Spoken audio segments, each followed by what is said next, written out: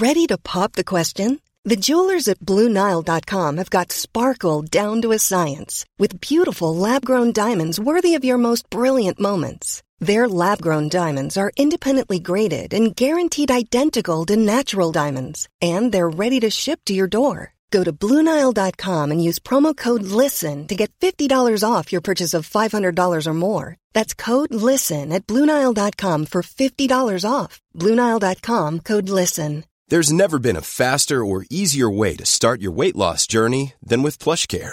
PlushCare accepts most insurance plans and gives you online access to board-certified physicians who can prescribe FDA-approved weight loss medications like Wegovy and Zepbound for those who qualify.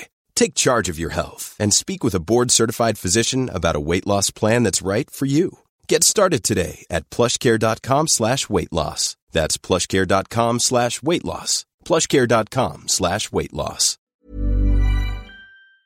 Hi, I'm John McEnroe. I'm Bjorn Borg. This is Martina Navratilova. I'm Mats Wilander. I'm Stan Wawrinka. I'm Leighton Hewitt. I'm Andy Murray. And you're listening to the Tennis Podcast.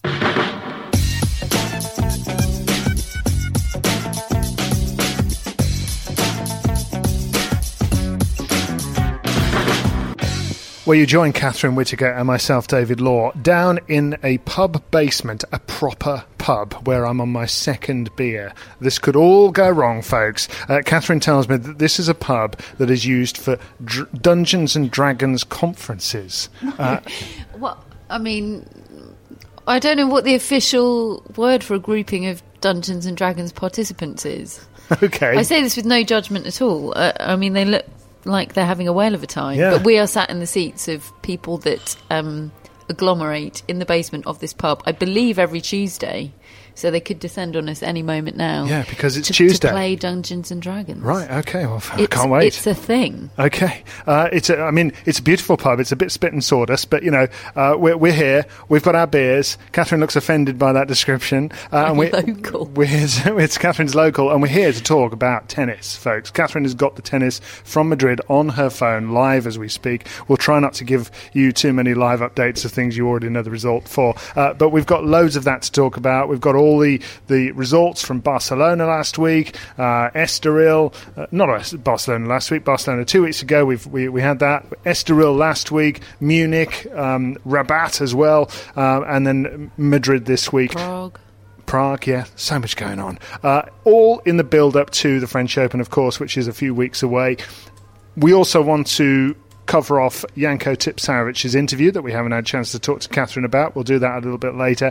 And first of all, though, we're going to talk about the loose ends, really, the aftermath of last week's podcast to do with Justin Gimelstob, which I think we made our thoughts pretty clear about. But a lot has happened since then, because 2 days later, Justin Gimelstob did indeed stand down from his position on the ATP board after much anger from us and encouragement for him to not be in that position anymore. And well, many more people as well felt the same, and indeed he did. He put out a long statement in the end saying he was resigning from his position.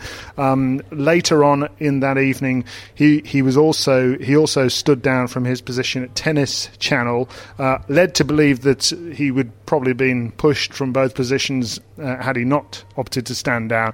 But ultimately, the right decision, I would say, a long time overdue, but got there in the end. He apparently had flown to Madrid because he said, I wanted to look Novak Djokovic in the eye, who's the head of the Player Council, and the two most important things I wanted to say were, first, thank you, and second, to apologise. That in a Chris Clary article in the New York Times. We now have a situation where his position on the board is going to be elected, and 15 names have currently put themselves forward to be on the preliminary list for the player counts, for the player board, and will be chosen. And those people putting themselves forward are people like Brad Gilbert and Tim Mayott, who we mentioned last week, Mark Knowles, Weller Evans, who was for a long time head of player services, certainly when I joined the ATP back 20 years ago, and Danny Valverde is another one. He's the coach of Grigor Dimitrov and formerly part of Team Murray. Looking for work elsewhere, coach of Grigor Dimitrov. Which, I mean, you can put them together, as we know. But he's having a tough old time with Grigor because Grigor's not winning many matches at the moment. Am I going to talk about Grigor Dimitrov or Justin Gimelstob? Well, Grigor lost 7-6, 7-6 yesterday, so that's the end of that chat. To Taylor Fritz. Yeah, who's lost today to Novak Djokovic. But the aftermath is interesting as well, because Stan Wawrinka then wrote a very long letter to the Times newspaper in which he was incredibly critical of the state of governance within the men's game, the board side of things, and really feels as though the players were put in an impossible position that they shouldn't have been in, having Justin Gimelstob in position after all that had gone before. Clearly very disappointed that he wasn't removed from position when important decisions were being made, particularly about Chris Commode most recently, him not having his contract renewed at the end of the year. Subsequent to that, Roger Federer, Novak Djokovic and today Rafael Nadal have all been into their press conferences. Federer was asked about the situation and he said, I think it's definitely the right move by Justin to step down. He needs to go back and figure things out. There's no doubt about that. The tour needs to keep moving forward in these challenging times and important times right now. I'm not going to come out. And he was asked, why have you not come out and spoken before being asked today in Madrid? And it was put to him that Stan Wawrinka had done that, obviously on social media and then in his letter to the Times. And Federer said, I'm not going to come out on social media and all of a sudden comment on stuff.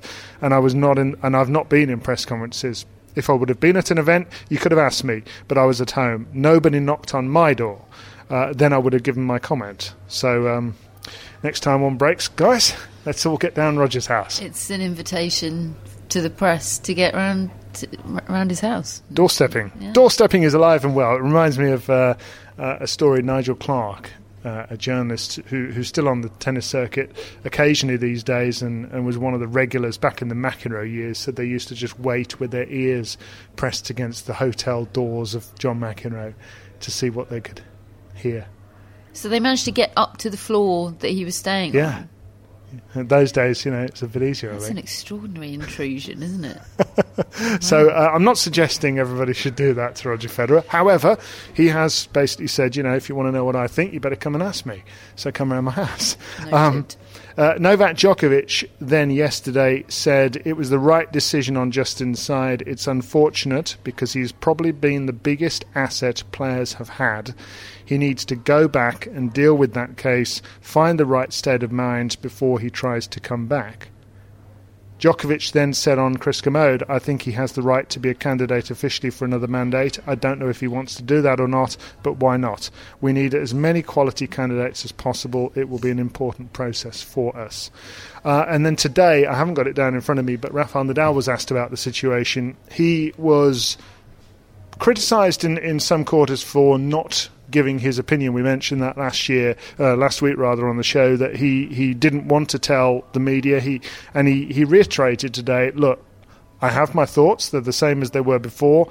I wanted to say to them to the players rather than in the media, which is an interesting one, isn't it? Because Stan Wawrinka has done the absolute complete opposite. He has come out and he has let everybody know exactly what he thinks, and he's actually been critical of those that haven't said anything, and he's said that silence is complicity, which is a damning thing to say. It's very, very strong for a fellow player and a friend in Federer's case to say. And I mean, look, these are guys who haven't said anything, so he's kind of pointing the finger at them and among others. Yeah, and I believe Stan Wawrinka is right in this circumstance. Silence is complicity. It's perhaps understandable complicity. These guys have a lot of skin in the game, to use an expression that I know Simon Briggs hates with every bone in his body. They've got a lot to lose. They've got a lot at stake. I was moved by Wawrinka's letter, acknowledging so much of the bigger picture stuff about what this episode is indicative of in tennis. I think that's what we need to be looking at now, seizing this opportunity for a clean slate and not just viewing this as temporary hiatus by Justin Gimelstob, which is what Djokovic's language seemed to suggest. I mean, he referenced a comeback from Gimelstob to the upper levels of management of tennis, sort of in a very par for the course kind of it's a given way. Now, look, I am a huge believer in rehabilitation. I think there are a fraction of a percent of offenders and bad people in the world that can't be rehabilitated in the right circumstances. And were those circumstances to arise for Justin Gimelstob, I wouldn't just slam the door in his face personally. But however, I see none of them at the moment. I see, 745 words of his statement. Not one of them was sorry. He apologised to Novak Djokovic for standing down from the Players' Council, but he hasn't apologised. He hasn't expressed any kind of apology for what he's done, for the culture that he's created, for any of his actions relating to that crime. I see only equivocation from him, or hear only equivocation from him in relation to that crime. So there needs to be an incredible sea change in the position of Justin Gimelstob for tennis to consider welcoming him back, and for Djokovic to talk about it in that way as if it's a given was quite alarming to me. Federer, I mean, I don't know what I was expecting from Federer and Nadal. I wasn't expecting anything from Nadal after what we had last week of him just kind of shutting it down. From Federer, it was disappointing. I think what riles me the most is when Federer plays dumb about the power and influence that he has in the sport. I believe that Federer and Nadal together have more power than any other entity or anything combined. And that interview that Simon flew over to Chicago to do with Federer last year at the Laver Cup, they were talking about various different things in tennis. I think it was specifically in relation to the reform of Davis Cup, and Federer said, kind of, I'm going to chat with Nadal and we'll see where we place our chips. We'll see, what we want to move to support. And there was a real acknowledgement there of the power that they have as a unit. There was this sort of feeling, I had this mental image of Federer and Nadal riding in on their horses like Gandalf on Shadowfax, They have individually they wield an extraordinary amount of power, but together I believe they are aware, particularly Federer, that they have the power to effect immense change in the culture of the sport. So it bothered me that Federer kind of played dumb about that. Do you not think it is fair enough for those players to say, well, look, I want to do my talking face to face. I don't want to do it through the media. Why should I tell you lot? I'd rather tell the people that can actually affect change directly rather than having a conversation through the media. Maybe, but did any of what he said suggest that... yeah, maybe. I tell you what, I think... Maybe, but how powerful was Stan's statement and letter in the Times? It was incredibly powerful. I think there are those that might also say, well, OK, you've been very loud and vocal about it. Go and now campaign for the 2020 Council and try and actually do something about it yourself. And then you'll be in the firing line. And he well might. I hope he does. I think others have pointed out as well that he was on the Player Council 5 or 6 years ago, and Justin Gimelstob was in position then too.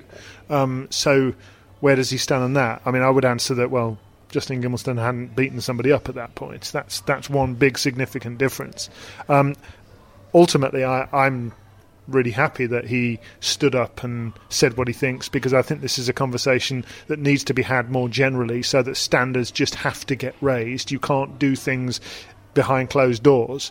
I also think this particular case needed to be assessed for what it is, and that is unacceptable behaviour, absolutely unacceptable. And I think that the sadness for me is that whilst I understand why Federer, Djokovic, Nadal wouldn't necessarily want to go and just start putting people away in public. None of them made a proper stand in what they said to say, this is not on. We cannot have somebody in power in this game who's behaving like that. We can't. It wasn't said. Vasek Pospisil said it shows in no that contrition, statement. Crucially, and I think anyway. I think it's unfortunate that they didn't see fit to just make that very strong point that you cannot. I don't care how much you might do for raising money for players. We don't want to be represented by people who do things like that. Yeah, too right. So that's where we are. That's where we are with that situation. One other thing that Nadal did say as well today was that he'd like to see somebody, a Spanish speaker, on the board who could more represent a lot of players who can't necessarily make their thoughts known as well. Maybe because it's not just North America; it's the Americas. Yeah. That board position. So not all of those that put their name forward have made their name public. The only one that's public that's a Spanish speaker, I believe, is Dani Valverde. But there could be others. Yeah, and actually, 15. I mean, I think he would be a really interesting choice. Somebody that I've got a lot of time for, Dani Valverde, I could definitely see him being effective in a different way. It's like I talked about the different types of leader last week, but we'll see what happens. Should we talk about some tennis? Let's talk about some tennis. In this pub in which Dungeons and Dragons get played and talked about. I'll find out what that is later too. So first of all, it's good old-fashioned fun, I think. Is it? Well, Yeah. It involves computers. But All right. apart from that, it's good Okay, old-fashioned well, we're fun. on our own in a little pub, and it's lovely, and I'm on my second beer, so I'm struggling to read the script a little here. But I can see the words Jo Konta, who's had a good run. She reached her first ever clay court final in Rabat last week, and she very nearly won it. She ended up facing Maria Sakkari, who won her, I think it was her first title, wasn't it? It was Maria Sakkari's first title, and it was the first time ever that two Greek players have won tournaments in the same week. Sakkari, who's a heck of a player and seems like a really nice person too, and Stefanos Tsitsipas winning in Estoril basically at the same time.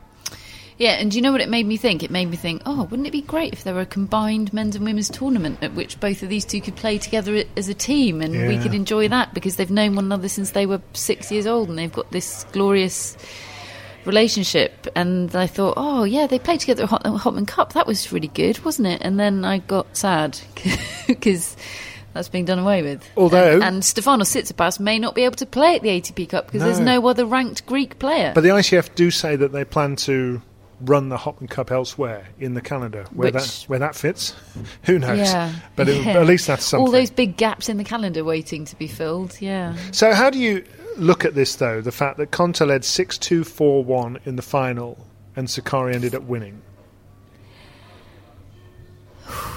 There's a question. Well, I watched her match with Simona Halep this morning as well in Madrid, her second round match. She deserves an enormous amount of credit, Konta, by the way, for flying direct from Rabat to Madrid, and I think less than 24 hours later, and they're both clay, but extremely different conditions in Madrid at altitude. Yeah. She beat Alison Riske in straight sets, so I'm very impressed with her for putting in that professional performance against Riske.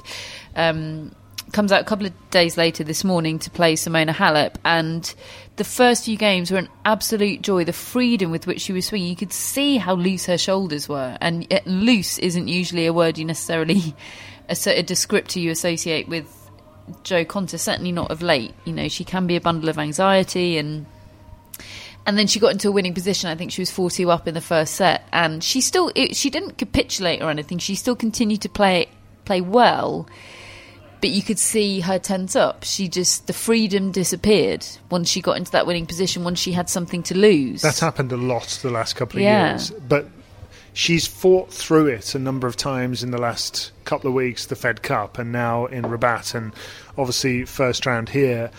But, I mean, look, clay is a bit of a foreign surface for her. She's never come close to results like she had last week in the past, even when she was at her very best. So you would take from that there's a lot of reason to be positive for her, really, absolutely. isn't there? Overall positives. It's just you specifically asked me about her losing from a commanding winning position. I do think that is a concern, but overall, big positive. She certainly looks so much more comfortable moving on clay. How good can Sakari be, do we think? Oh, what at weightlifting, very good. She's an unreal athlete, isn't she? She's got coat hangers for shoulders. Watching her lift that trophy was amazing. It's like an exercise in muscle flexing. How good can Maria Sakkari be? I feel like I need to ask somebody that knows more about her technique than I do. She seems to have it all to me. Maybe she doesn't have the sort of ease of stroke production, that sort of really natural timing that some have, but that's not a prerequisite for getting at or near the top of tennis. In time for next week, we're going to text a few people that know stuff about tennis technique. Know more about tennis than us. And then we're going to let you know, right? Maria Sakkari's potential. Right, Munich top was 15. Munich was won by Christian Garin of Chile. Yeah. Lots of emergency texts going around our tennis podcast group WhatsApp about the need to learn urgently a lot more about Christian Garin. Yeah, most of them started by you.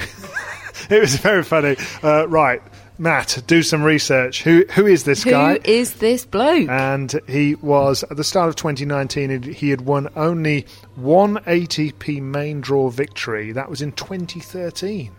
6 years ago. He was ranked outside the 200, top 200 12 months ago. He loves clay. All 18 of his match wins this season have been on clay. Listen to these people that Christian Garin has beaten. Alexander Zverev, Denis Shapovalov, Felix Auger-Aliassime, Jeremy Chardy, Diego Schwartzman, Pablo Cuevas, who, incidentally, did you see the trick shots? Did you see the shots this guy came up with? Trick shot specialist. We'll go on to that in a second. Marco Cecchinato and Jaume Munar. He's beaten all of them on clay this year. He won the 2013 Roland Garros boys title, beating Zverev. And, I mean, he beat Zverev last week, who nearly got him in the end and had match points. But Garin still managed to win. I mean, I think he's a fascinating story. Proper clay quarter, but he's not just somebody that's picking off those that are not relatively comfortable on clay, like your Shapovalovs. He's beating Marco Cecchinato and Sasha Zverev, and there were a couple of other Pablo Cuevas. I mean, he's beating hardened clay quarters at their own game. Those are rites of passage type victory, those guys, aren't they? So yeah, I mean, I've been on somewhat of a crush Christian Garin course, but I don't. Yeah, maybe I need to go on more of one. Well done to him anyway for winning in Munich, and that was his second clay court title of the year. Beat Matteo Berrettini in the final, and Berrettini was going for back-to-back titles in Budapest. So it's mightily impressive what he's done. Zverev, incidentally, has also been speaking ahead of Madrid. Everything is coming together now. He says everything is starting to be more quiet, and I can now 100% focus on being a tennis player again and not a manager, a lawyer, and 5 different other things. That takes your time away. Well, which is kind of what we were alluding to last week. He did seem as though he got too much going on in his world, really. Tsitsipas, incidentally, winning that title in Estoril, which, on its own merits, I think it's another one of those steps you have to take along the way to winning big and being a top 10 player. When you're in those tournaments, I remember feeling this when he was in that Next Gen Finals last year. He was the favourite to win it. I felt like he needed to go and win it. And he did win it. And here he's in Estoril. He's the top seed. He needs to win Estoril. And he's gone and won it. I love the fact that he just keeps on backing up the big win against Federer in Australia. And he just comes out. Okay, he's had a couple of ropey weeks here and there, but he's kept on grinding and he's won another one. Yeah, I think you've made the point very well there. And I loved his celebration as well. It was really big for him, I think his whole family were in the crowd, and he's not thinking, he's not getting too big for his boots, is he? Thinking this is a little 250 that I'm not going to be playing next year. It really meant a lot to him winning that title, and yeah, he just shows a lot of respect for the sport, which is very welcome indeed. And actually, I mean, even one or two people were saying, "Oh, you know, his agent got him to write this post on Twitter with all of his thanks to everybody and everybody." But I don't think he did. I think that was Stefanos Tsitsipas thinking, "I want to thank everybody I know for what they do for me." Yeah, I mean, his agent has managed other players in the past that haven't done things like that. No, that's right. That smacks a lot more of Stefanos Tsitsipas than it does of Patricio Ape to me. And I think it was significant because it has been a bit tough for him since that breakthrough at the Australian Open. Okay, he reached the final in Dubai, but then he had that tough swing in Indian Wells and Miami, and he said, "Look, I feel like I've played too much tennis." And we talked in Melbourne, didn't we, with Matt, about how concerned we were about his schedule. And he said, I think it was after he lost pretty early in Miami, he said, I just need a bit of a break from tennis, which is alarming to hear from a 20-year-old. 20? Yeah. But, yeah, he's obviously had, hopefully, the break he needs, and yeah, he's an exciting prospect. I don't feel like I've seen enough in my life of Pablo Cuevas play tennis. Based on the clips that I saw in that final against Tsitsipas, where he lines up a smash and he ends up hitting a through-the-legs half-volley drop shot instead for a clean winner. The thing is, though, I'm not sure he used to be this much of a trick shotter. No. I think I would pay to watch that alone. He hit what most people I know in tennis seem to think is the best shot ever in Madrid a couple of years ago. It wasn't on the main court, I don't think. I'm trying to remember who it was against. Back to the net, was it? It was a.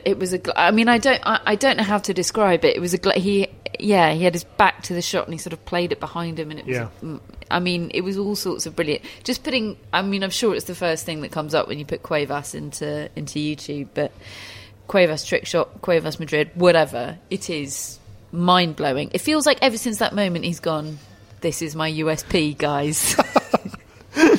I mean, great tennis player, but you know, he fell into that melee of sort of really solid,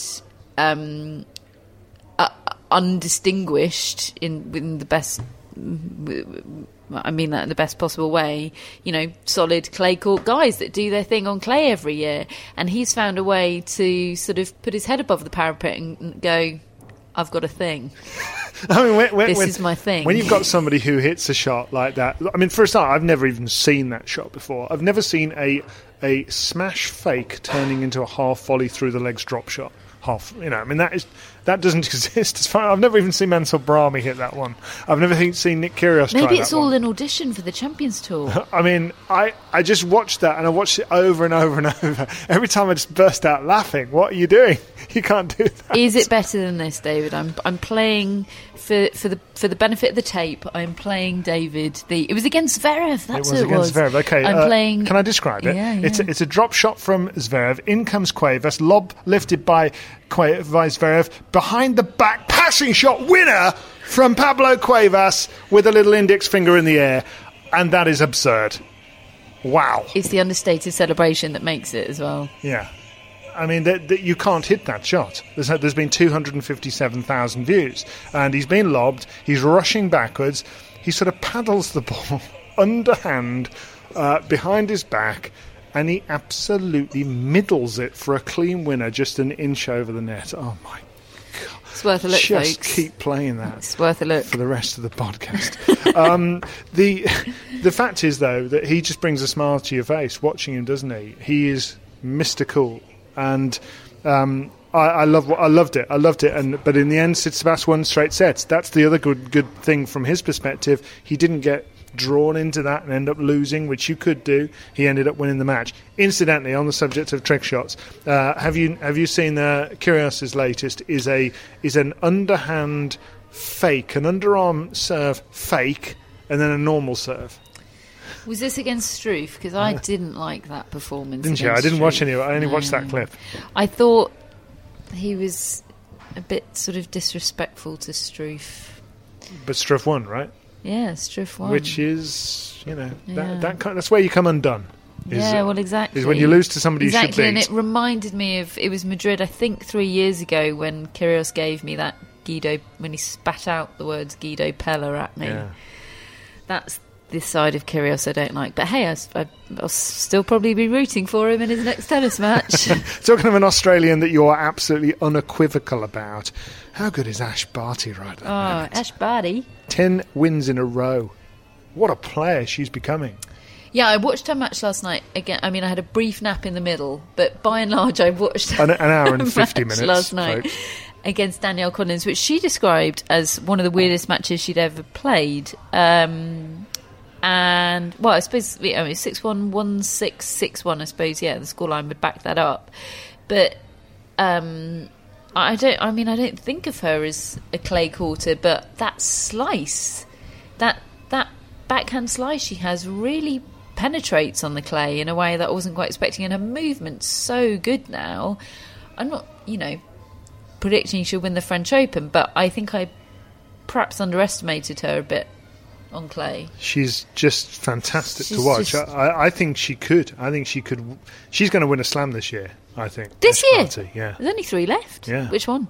I don't know. Do you think she'll be in Wimbledon? I don't know. I just said, there's my thing. I've said it. Ash Barty, slam winner this year, folks. Out of nowhere. Right, there you are. How good would that be for tennis? Oh, that'd be awesome. She's just so likeable. Oh, she's great. Sloane Stephens is being coached by Sven Grunewald, who I think is an excellent appointment. So, I mean, I kind of got that one right then, didn't I, really? Because I said Osaka, but it's, only about 2 months late. Interchangeable women. Well, no, but I said he was going to get a big job, is what I meant. Yeah, I think would he take a non-big job, Sven Grunewald? Well, he took that really talented Chinese player, who I can't remember the name of. The young junior champion. Yeah. I can't remember his name now. Yeah. But that's true. But he didn't stick with him. I'm quite surprised you let me get away with that little, segue into one player statement being the player who would coach, getting it completely wrong. Well, I haven't. I've gently let you stitch yourself up. It's the best way to do it. Preferred it when you were just, giving me a good telling off. Right. Kuzmova. He's not here to celebrate, but we're giving her a mention. Why is she on? I mean, listen. She's done a thing. No, look, folks. Here's the thing, right? Grand Matt does the agenda. Somehow, Kuzmova's name is on it with an exclamation mark. I mean, she's got no right to be on it. He's really restrained himself by putting it on page 2. Why is she on it? Although, I mean, what's she done? Well, she beat Julia Gerges. Victoria Kuzmova. This is Matt's favourite player, who he predicted would win the Australian Open and lost in round 2.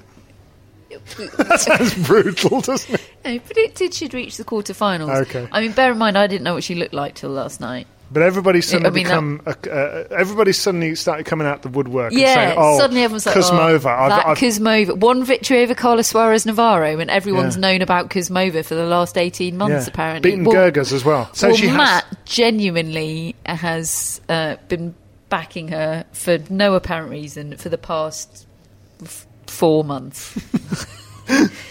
But actually, she is starting to do stuff, and people were comparing her to really good players. I saw Courtney Wynn. Yeah, everyone's suddenly it's all getting out of hand. She's the right-handed Petra Kvitova, and she's Anna Ivanovic with, muscles and stuff. Oh, dear. It's all happening. Anyway, keep an eye out for Victoria Kuzmova, because we can't get away. And what else has he got on his list here? Nadal's got a stomach bug. He plays Auger-Aliassime next, who beat Shapovalov. We were having frequent texting conversations about that the other day. Oh, it was feverish, wasn't it? Yeah. The chat about Auger-Aliassime versus Shapovalov. There's a big row about whether Auger-Aliassime is Djokovic-like. I said he was Djokovic-like. You said... I said he was more explosive than Djokovic, and you said Djokovic is explosive, and I took issue with that. I think Djokovic is brilliant, but not in an explosive way. Okay. I think Auger-Aliassime he's hardened in a way that Shapovalov isn't. He's able to be consistent, and he's a better decision maker already than Shapovalov. But he also has that explosiveness, which I find just an extraordinary prospect. Shapovalov, I'm still on the Shapovalov train. I still want him to succeed, but I am worried that the decision making chip is missing, and in the history of tennis, that's one of the chips that's hardest to teach. I'm thinking Dimitrov, David. I'm thinking Dimitrov. I'm thinking big coaching assignment. Yeah, I agree, and I hope that is A, what happens, and B, what makes the difference. She's hanging But off I think the train. you need to get in there early with that, because the reprogramming, the more baggage you build up, the harder the reprogramming is. And he needs it's the shot selection and decision making on the court is so deeply wired into the hard drive. I know he's still young, and I desperately hope it happens, but times are wasting. I'll coach you, Dennis. That's the second week in a row Johnny Cash has snuck in. I believe in you, Dennis. I'm staying on the train. I'm not saying I don't believe. She's got one foot on the platform, but I'm on the train. I'm still... I'm driving the train. Okay. If you ask me now who's having the better career, without question, Auger-Aliassime. If you ask me now. I haven't asked you yet. All right. We'll come back to that in about 4 years when they've grown up. Roger Federer, who is... imagine that, 4 years' time. Auger-Aliassime is going to be 22. How irritating is that? Roger Federer, who's about 48, is making his clay court return in Madrid, practiced with Dan Evans in Switzerland. I was unavailable, so he went for Dan Evans. I mean, he was asked about that in his press conference before everyone got into the Gimelstob stuff. I think it was Paul Newman, that's voice identification that's telling me it's Paul Newman from The Independent that asked that question. And I hope, I guess in anticipation of sort of gushing stuff about Dan Evans, they played at the Australian Open, and Federer just sort of said, he was available. He wanted a Brummie. I couldn't make it. So, right, there's that. Roger Federer said in his New York Times interview with Chris Clary recently that he is taking a let's see what happens approach. And I must say, that is going to be interesting. It was a let's see what happens, but it was also, there was some Trump-esque sort of like, something beautiful could happen. It was. Careful your comparisons. Oh, God, is there going to be another petition about me on the internet? Oh, God. You know what I mean, though? It's like, maybe you don't know what I mean. I'm not making eye contact with you. It was like, let's see what happens. Could be something beautiful. Could be something beautiful. If not, it doesn't matter, but really could be something beautiful. I mean, I think he's alleviating I think he genuinely doesn't feel any pressure, but I think he's also thinking, I could sneakily win the French Open here. I mean, I do think he thinks that. I do think he thinks, do you know what? Doesn't matter. I mean, I've won 20 Grand Slams. What do I need this for? I wasn't even going to play clay again, but I'm here, so I'm going to go for it, and you lot deal with me. Yeah, totally. And, he's been watching every single match that's happened on clay up until this point. He's been watching Nadal not quite firing on all cylinders, and Djokovic the same. And how far is he going to get at the French Open? French Open. We haven't seen him hit a ball on clay yet, David. That is unfair. All right, okay. I'll give you another week. You can ask me next week. Right, okay. Next week I'll agree to answer that question. We'll get a Federer prediction next week. When you're ready to pop the question, the last thing you want to do is second-guess the ring. At BlueNile.com, you can design a one-of-a-kind ring with the ease and convenience of shopping online. Choose your diamond and setting. When you find the one, you'll get it delivered right to your door. Go to BlueNile.com and use promo code LISTEN to get $50 off your purchase of $500 or more. That's code LISTEN at BlueNile.com for $50 off your purchase. BlueNile.com, code LISTEN. Burrow is a furniture company known for timeless design and thoughtful construction, and free shipping, and that extends to their outdoor collection. Their outdoor furniture is built to withstand the elements, featuring rust-proof stainless steel hardware, weather-ready teak, and quick-dry foam cushions. For Memorial Day, get 15% off your Burrow purchase at burrow.com/ACAST, and up to 25% off outdoor. That's up to 25% off outdoor furniture at burrow.com/ACAST. Hello, Tennis Podcast listeners. David here. Now, you might know that I love a bit of cooking, and I think I'm quite good at it. But if I'm honest, even I get fed up trying to work out what to do every night. That's where Home Chef comes in. Being able to put together a delicious meal without the long prep and the cook times, well, that's pretty cool. Home Chef provides fresh ingredients and chef-designed recipes conveniently delivered to your doorstep to simplify your cooking experience. They have over 30 options a week and serve a variety of dietary needs, so you don't have to worry about what to make ahead of time. Not only is it convenient, but it's economical too. Home Chef customers save an average of $86 per month on groceries. Now, for a limited time, Home Chef is offering Tennis Podcast listeners 18 free meals plus free dessert for life and, of course, free shipping on your very first box. Go to homechef.com/tennis. That's homechef.com/tennis for 18 free meals and free dessert for life. You heard it right. So, Janko Tipsarevic was a guest here with us on the Tennis Podcast a few weeks ago. He was good enough to spend an hour and 20 minutes in my company on the phone. I've never done an interview quite like it. I found it absolutely fascinating. I didn't agree with a number of things he said, as I said at the time, which is fine. You know, I'm quite happy to hear him out and then take stock. One person that hasn't had a chance to comment on it at all is you, Catherine. So, what did you think? Well, it was a great interview. I mean, he is captivating, isn't he? He's, I mean, his fluency in a second language, just aside from what he was actually saying, is mind-blowing. Yeah. Absolutely mind-blowing. To hold an audience captive in a second language is amazing. And his insights into Djokovic I found really interesting and very worthy of being given a platform, because that was what you asked us on the Tennis Podcast group chat, you know, but just before doing the interview, what do you want to know? And I just thought, I just don't feel like it was exactly as you put to him in your question to him. I just don't feel like we know Novak Djokovic. Tell us what he's like from somebody that knows. So I found that very interesting. I mean, his talk about his own career and mental health struggles and all of that, captivating. I mean, a lot of what he had to say about his views on various other things, in particular gender inequality within the sport, I found objectionable. And I think I'm totally happy with him saying them. Plenty of people express views of that ilk, and a lot less eloquently than Janko Tipsarevic did.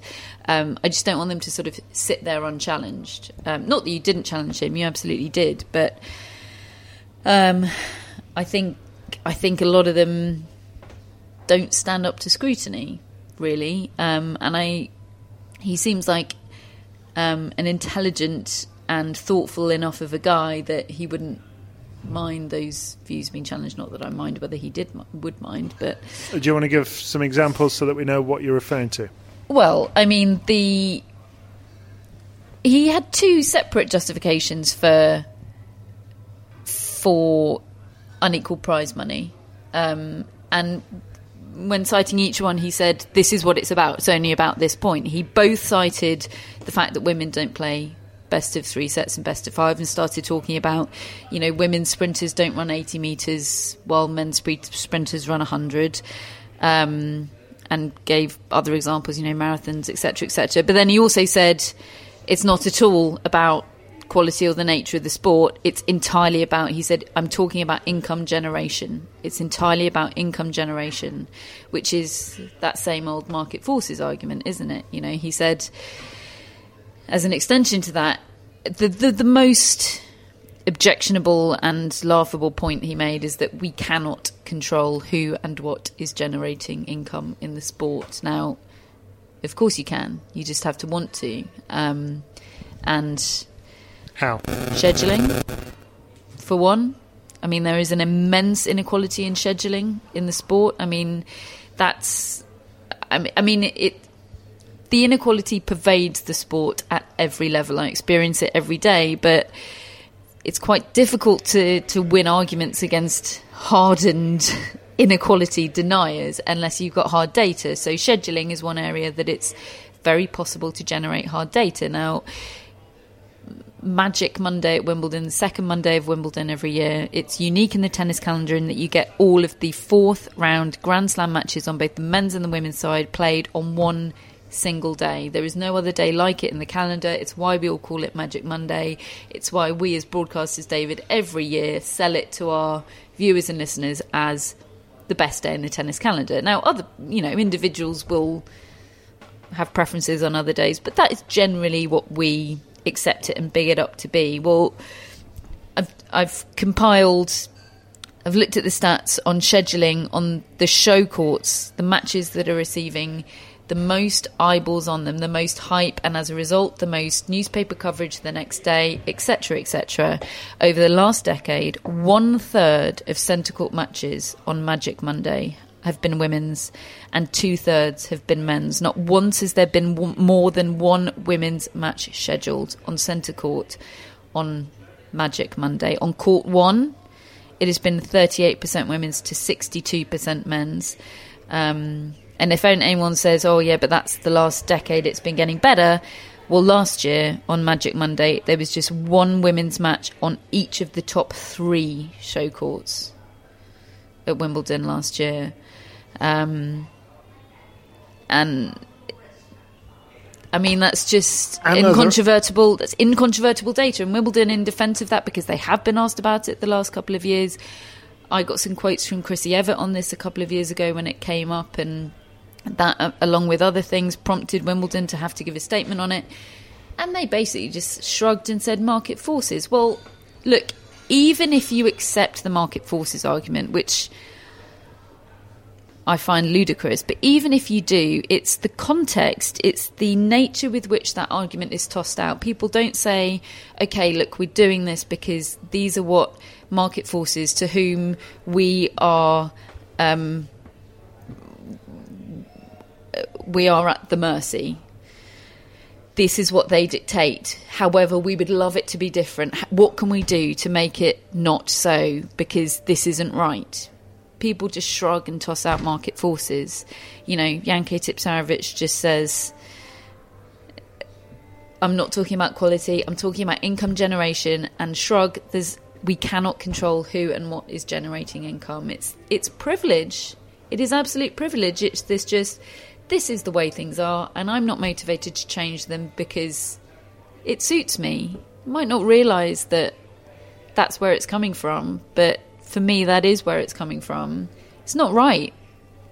The markets are sexist, and we do have the power to change that, and we should. And I firmly also believe that it'd be better for men, it'll be better for men's tennis. Equality is great for everyone.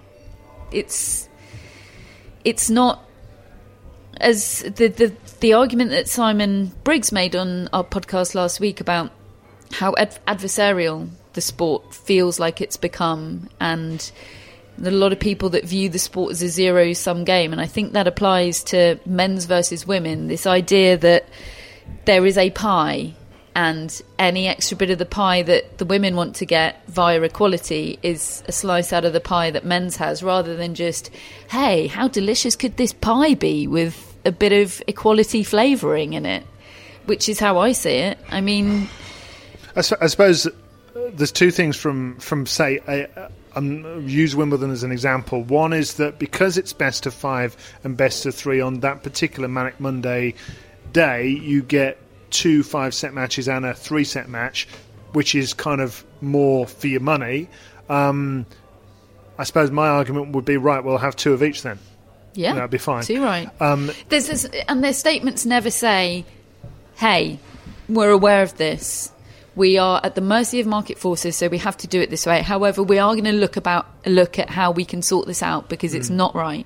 Because there's no will. There's no will to sort it out. I suppose that because the market forces argument, just to be clear, is that the idea is that more people want to watch, for instance, Roger Federer than they do someone else.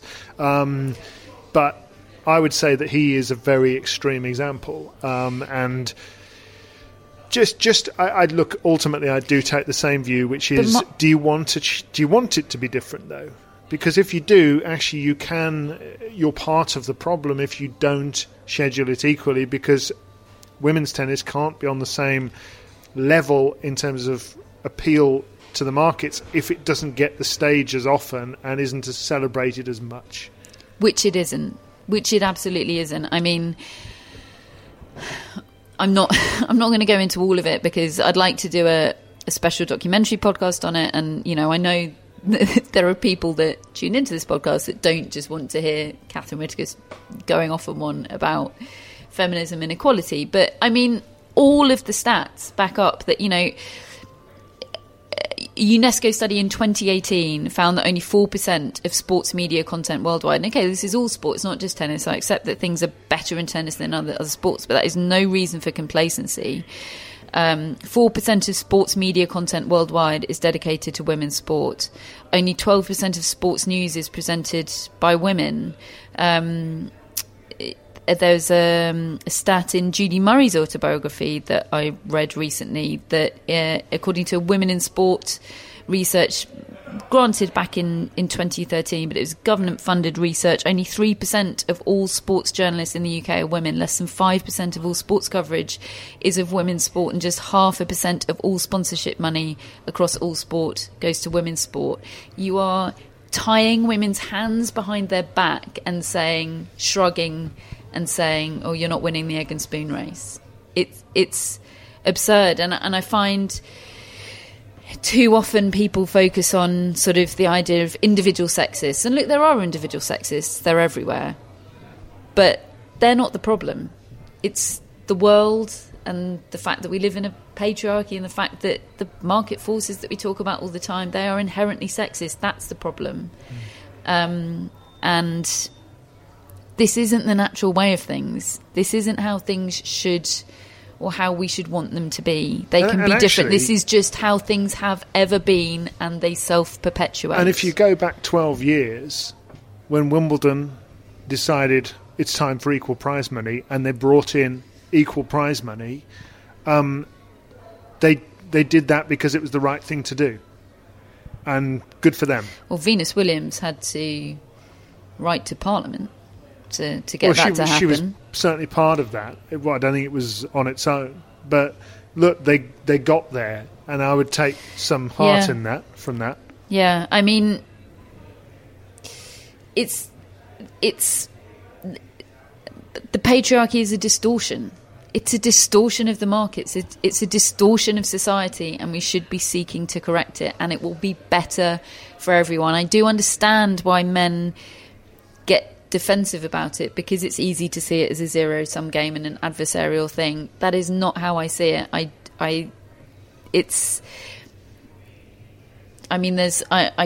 could delve deep into the remnants of what I learned from my philosophy degree many years ago, and I didn't take an awful lot from it. But my favourite feminist quote is Gloria Steinem saying, "The truth will set you free, but first it'll piss you off." And I feel like we're in a phase of the world and society where an awful lot of people are pissed off and think men are having an awfully bad time of it. But just ride it out because it will set you free in the end. I didn't used to be a feminist. 10 years ago, I was as privileged as they come. I was cocooned in a world of not realising how things were. Totally cocooned. I went to an all-girls grammar school where everyone was completely aspirational and we were encouraged to do whatever we wanted to, and there's no reason to think that anything would ever stand in our way of that. I had incredibly supportive parents who gave me exactly the same opportunities that my brother was given. And I mean, some of the things that I remember saying about equality and feminism, I shudder at now. You know, within the last 10 years, I absolutely shudder at them. And it's been a gradual awakening via experience and empirical evidence of how things are. And that's privileged. I was privileged, you were privileged. Just open your eyes a bit and don't just shrug off, market forces, that's the way the world is. Because that might be the way the world is, but if it is, then by God, we need to change it. So go and have a listen to the Janko Tipsarevic interview if you want. Have I given it a real big up? If you want to hear the rest of what he had to say. I mean, look, that was a section of it. Catherine, as you can hear, doesn't agree with him. But it's there to be listened to. It's long, it's in detail, and he is fascinating to listen to, whether you agree with him or not. And that's what this show is all about.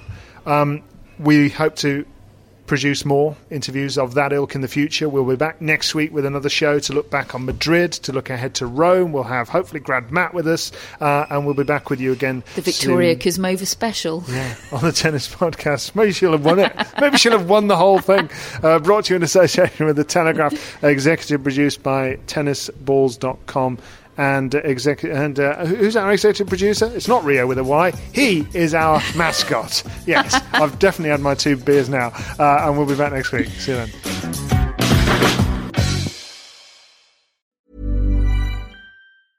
Cool fact, a crocodile can't stick out its tongue. Also, you can get health insurance for a month or just under a year in some states. United Healthcare short-term insurance plans, underwritten by Golden Rule Insurance Company, offer flexible, budget-friendly coverage for you. Learn more at UH1.com. Hey, it's Danny Pellegrino from Everything Iconic.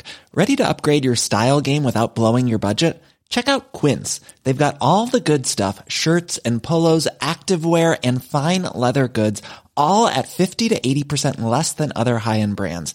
And the best part? They're all about safe, ethical, and responsible manufacturing. Get that luxury vibe without the luxury price tag. Hit up quince.com/upgrade for free shipping and 365-day returns on your next order. That's quince.com/upgrade.